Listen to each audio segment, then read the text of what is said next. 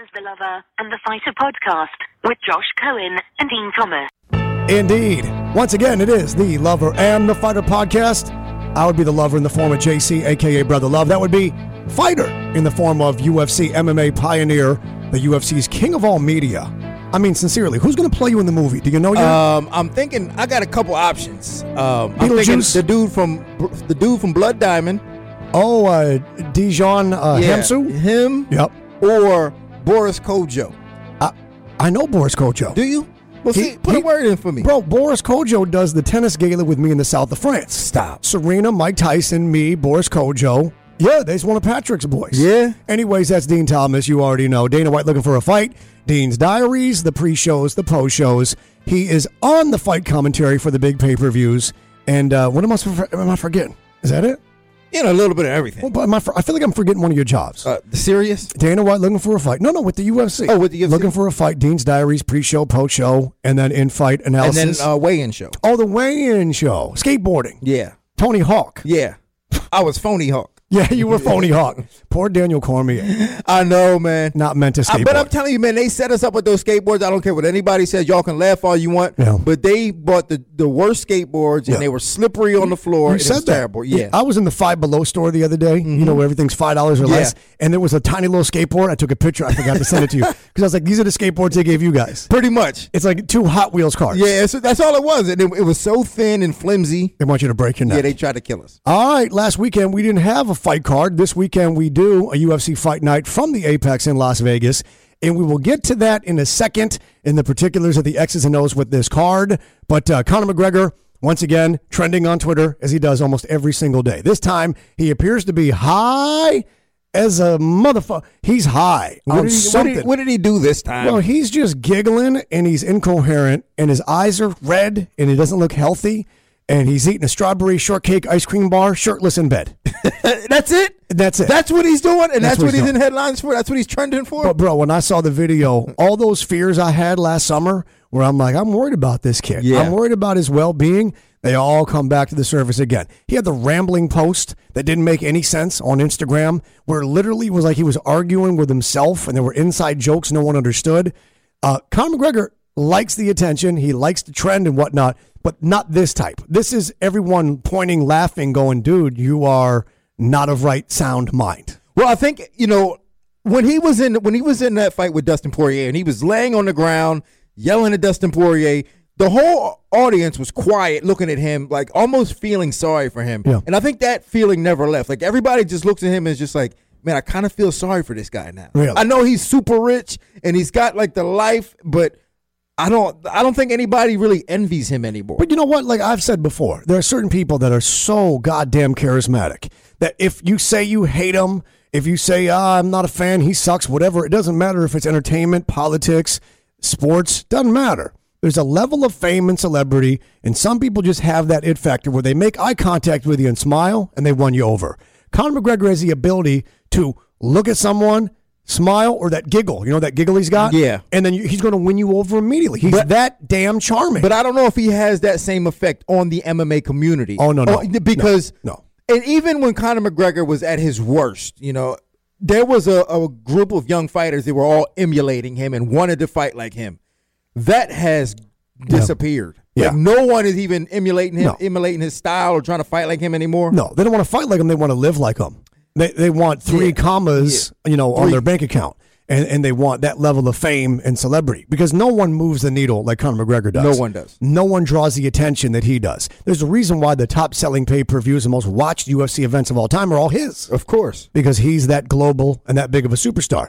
But seeing him in bed eating a strawberry shortcake frozen ice cream bar doesn't bother me. His eyes, the skin of his eyes, I mean, this is what junkies look like. Yeah. And he's kind of giggling and such, which you'd think, if you're smoking weed, fine, man, enjoy your life.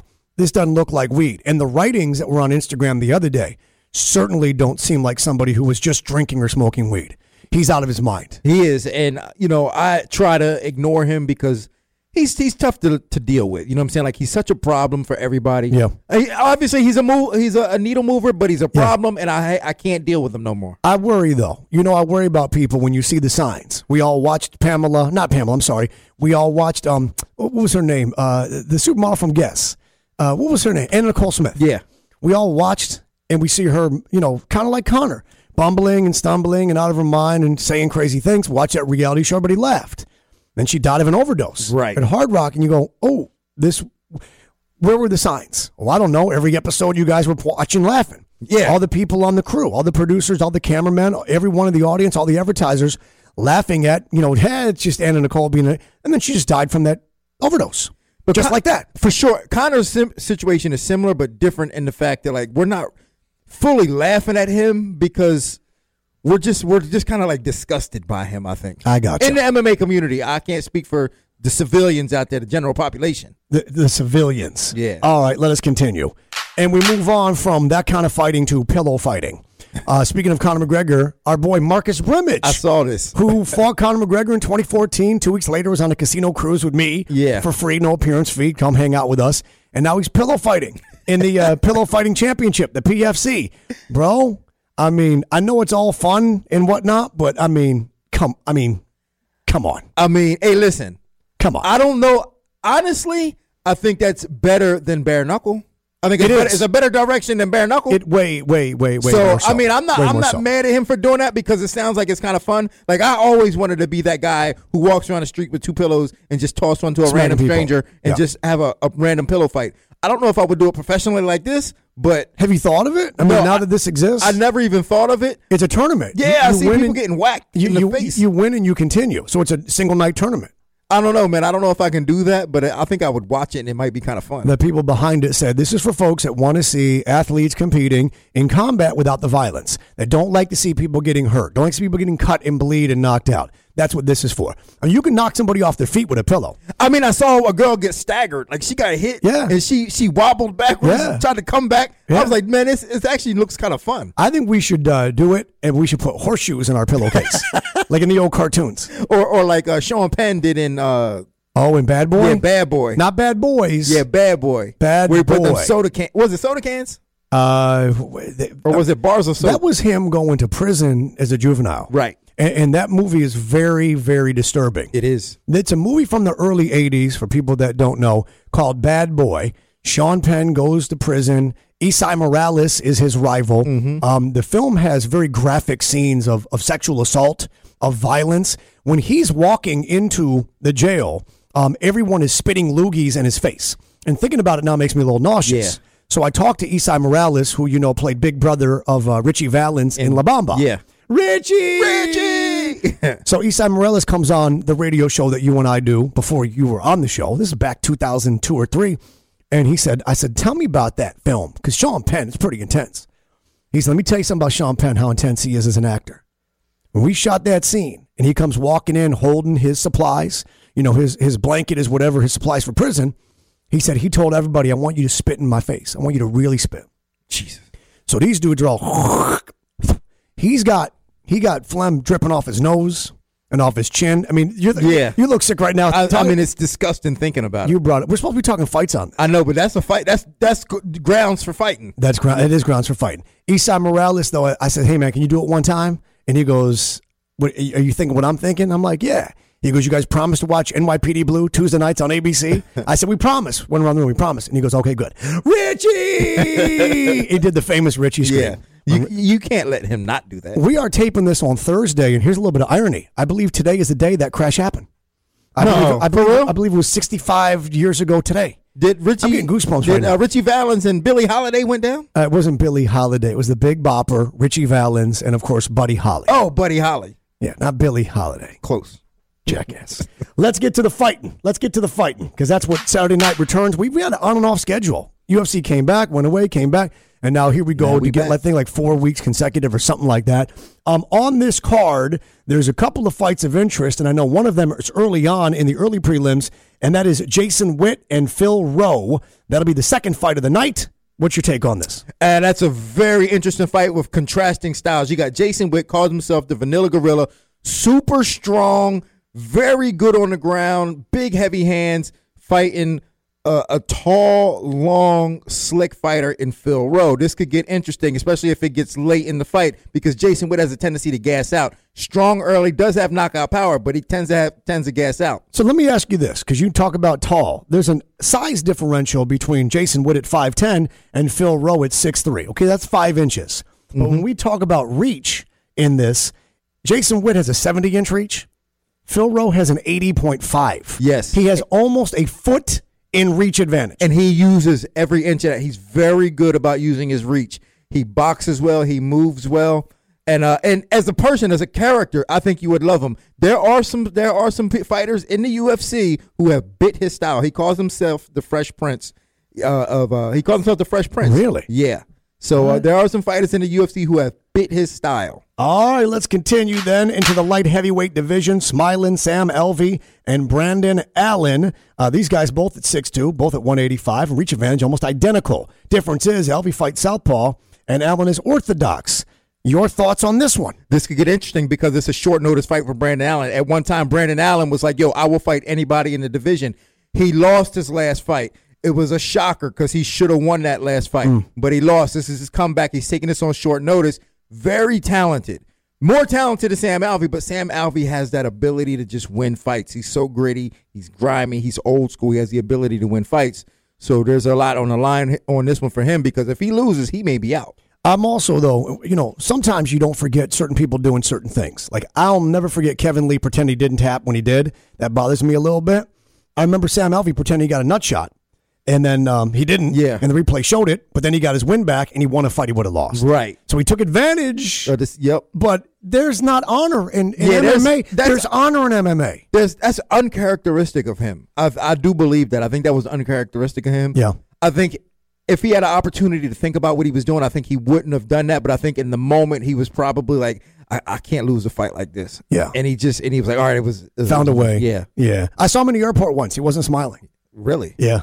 He's always smiling, but he's an honorable guy, which is why I'm shocked that he went that route of faking a nut shot. Before we get into the X's and O's of the main event, I want you to take a listen to some sound. This is none other than the main event of the evening's own Sean Strickland. This is him in the midst of a fight. I'm not sure exactly which fight it was, but this was at the Apex, and the mics pick up him talking the whole time to his opponent. Take a listen. Fight you for the center, Jack. Come on, bro. We're both boxers. Oh, yeah, that boy. I knew I'd like you. Bro, you just can't fall. Why would you fall? After I think a performance that you keep not going down. Fall down, Jack. 30 seconds, Jack. Let's go. I'll give you a chance to win. Just go hard. Come on, Jack. Come on, Jack. 10 seconds, Jack. 5 seconds, Jack. Jack, why is your head made of steel? The last thing he says, Jack, why is your head made of steel? So he was fighting Jack Marshman, a fighter from Wales, who's super tough. So like those guys don't go down. They don't go down easily. So yeah, that makes sense that he said his head's made of steel. He's talking the whole time. Come on, Jack, I'm going to give you a chance to win. Come on, let's fight. Let's do this. I know you can do this. And he's like trying to. This isn't trying to get in your head. I think Sean Strickland is a crazy person. Yeah, he's definitely got a few loose screws. Like and I talked about him a little earlier, and he's that bad kid in school that you knew was just gonna end up in jail. Didn't care, but he didn't end up in jail. He found MMA, and that was his outlet. He absolutely reminds me of the bad kid in school that didn't care, whatever punishment, didn't care. That's him. I'm telling you, that's anyone him. At any time, including the teachers, didn't care. Never felt remorse. Never cared. Just the bad. We knew them all, and that was him. But you thought that in school they were like, oh, he's not going to make it, but somehow he's made it.